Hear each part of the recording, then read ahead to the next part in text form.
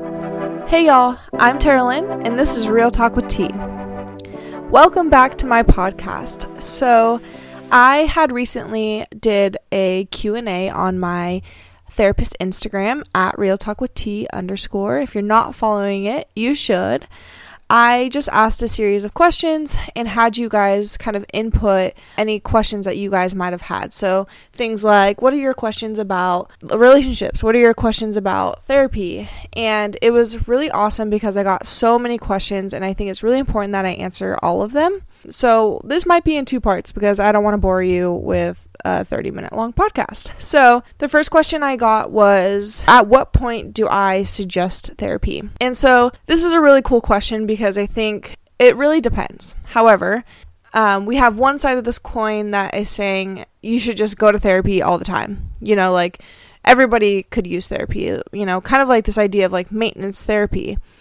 And although, yes, I think that that's important, I think that you shouldn't stigmatize therapy. I don't think it should be this thing where like you have to have all these things wrong with you to go to therapy. I don't think that you should use therapy as a crutch. So it shouldn't be something that you're just using to say like, oh, I'm going to therapy and it helps me because it's a third party and all these things. Like, I think that therapy should be beneficial. And what I mean by that is that it should be something where you go, you get filled up, and then you're able to use those skills outside of therapy. It's kind of like riding a bike, right? Like a therapist should be the person helping you ride the bike, but eventually like the therapist shouldn't be by your side when you're riding that bike anymore. And so I think, you know, we kind of overdid it when we were like, everybody should do therapy and it's okay if you're always in therapy. And I'm like, yes and no. You know what I mean? I don't think it should be this like, oh my gosh, you know, something must be wrong with you because you're in therapy. But I also don't think it should be this thing where you're just using it as a crutch. So on the other side of that is, you know, when do I suggest it? When do I think that maybe therapy might be a good option? And I had this recent kind of idea that it's kind of that point in which you feel like there's no growth because the people around you aren't challenging you and they aren't helping you heal from the things that you've gone through. So maybe you're going to the same people, getting the same result, and nothing's really changing. And it's not because you don't have good friends. It's not because they're not listening to you. It's not because they're not giving you advice. But it's just not working anymore. It's kind of become like this broken record. Like you hear the same things. You know that that's the problem, but like something's just not shifting and it's not changing. So you seek outside help, right? And that's pretty much all therapy is right? Like I'm seeking someone else outside of this bubble of mine to get the help that I need to develop a skill or to heal from something or to understand something in my life or to move forward in a place that I was to go to a place that I've never been. And I think that that is truly up to you, right? I do also think that therapy is beneficial for people who have been through very hard things or are struggling with what you feel like are symptoms of a mental illness. So those are two big things, right? Three big things. First one is I suggest therapy when it's just not working. Your friends aren't working. Your mom, your parents aren't working, right? You just feel like everything they're saying is the same things and you're just not getting any change or any development. And it's not because, again, they're not good people, but it's because it's the same things you've heard all your life. And then second thing is if something really traumatic happens, right? If you've gone through a very traumatic experience and you don't know how to heal from it, right? A therapist can give you tools. They can make you understand things. We have therapies in place where we can help you heal from the trauma that has happened in your life. And then the third thing is, right, if you're having symptoms of a mental illness or you feel like you've, done all of that self-care that you can think of and you're still feeling like these symptoms are not going away, just like you would if symptoms weren't going away, you'd go to a doctor to try to see what they could prescribe you or tell you to help you feel better. The last thing is I'm a marriage and family therapist, which means that I work with couples and families. And I think a huge one, I would suggest therapy for a couple or a family when there's conflict and it's not being resolved and communication is not being done effectively, right? So maybe you're communicating, but it's not effective, right? It's not working. It's not, you're not getting to an end result. Nothing's changing. You feel like you're in the same cycle and you can't break it. That's when I would suggest therapy for a family or a couple. Because I tend to see couples come in too late. They're at the point of divorce, right? They are on the brink of divorce and they're like, fix my marriage. And although that seems like a good time to get therapy, it's also become a point where it's extreme, right? Like, this therapy has to work or we're done. And one, that puts a lot of pressure on the couple, and two, that puts a lot of pressure on the therapist. And it typically ends in, this therapy didn't work, the therapist is the problem, you are the problem, right? It's more of a blame game instead of being like, we actually should have dealt with this a little sooner. And that's why, premarital therapy is so important, because you learn tools, tricks, and things that you wouldn't have gotten if you didn't do that before. So I say all that because sometimes family and marital therapy is really just conflict resolution. It's really understanding the person in front of me and how we can develop our relationship to be the healthy and most functioning for us. So I hope that answers a lot of questions about, when as a therapist I would suggest therapy. Because I think society has told us that, we just need to normalize therapy. We need to destigmatize therapy. And yes, I do believe those things. However, I don't think it should become this thing where we're just doing and it's like there's no effectiveness now. It's just become, it's like going to college now. It's like we just do it to say we did it, instead of being like, wow, therapy is actually a very effective tool because I utilized it when blank. Cool? All right, next question. Where can I find a good therapist or therapists? So there's a lot of ways you can do this. And there's a lot of things that you have to consider when doing this. So first thing you need to consider is, what are you looking for? Are you looking for a therapist? Are you looking for a marriage and family therapist? Are you looking for a psychiatrist? Are you looking for a psychologist? It's like, what am I dealing with? And then I need to look up what's going to be best for me. Second thing is, do I have insurance? Do I not have insurance, right? Financial stuff really comes into play when you're finding a mental health professional, because it can be very expensive. And we know that, right? We know that it's expensive to find someone who is going to help you with your mental health. And so, or with, your marital or your family problems. You have to take into consideration, okay, does my insurance pay for this, or am I going to have to pay out of pocket? And the greatest thing about this is that there's so many avenues of this. There's so many different kinds of insurances. There's different kind of companies, nonprofit organizations, right? There's pro bono, there's sliding fee scales, there's clinics and things where you can get, a certain amount of sessions for free. So it's really about doing the research. And I think sometimes that's the hardest part about finding a therapist. So I don't like to categorize good therapists, because I think that all therapists are going to be good in their own way. It's about finding the one that works for you. So a huge place where you can, once you've done that research, you can go into is Psychology Today. Has pretty much any therapist you can find in your region. Psychology Today is really cool because you can filter out things. So once you've done that research, you can go in and be like, okay, I need it within 15 miles of my house. I need insurance and this type of insurance. I need a therapist who specializes in addiction and recovery. And I want to do family therapy, right? So all of these things now are categorized for you to find what you're looking for.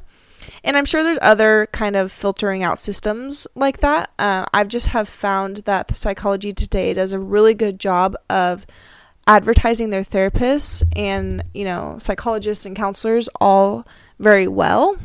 So you can find exactly what you're looking for. So yeah, that's a really good place to do it. I also want to kind of touch on the idea that not all therapists are going to be great. And that's just truth, right? And so, but I don't want to discourage you by thinking that. So your expectations should be when you're going to buy a pair of shoes. Okay, these shoes are really important to me. However, my mental health is really important to me. However, I need to make sure that I go in and I have expectations for these shoes or for this therapist. And I'm going to try them on. And if it doesn't work, I'm not going to get mad at the therapist, but I'm going to realize that these shoes or this therapist isn't actually going to fit me.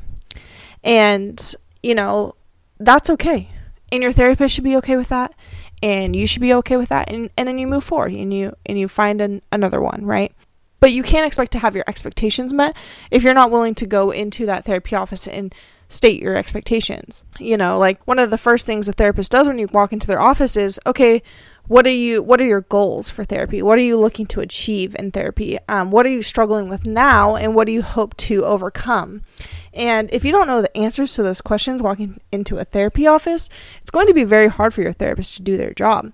And a part of that is, finding those things out with your therapist, but you have to have some kind of idea. Like, I'm here because, I've struggled with a really long time being able to fall asleep.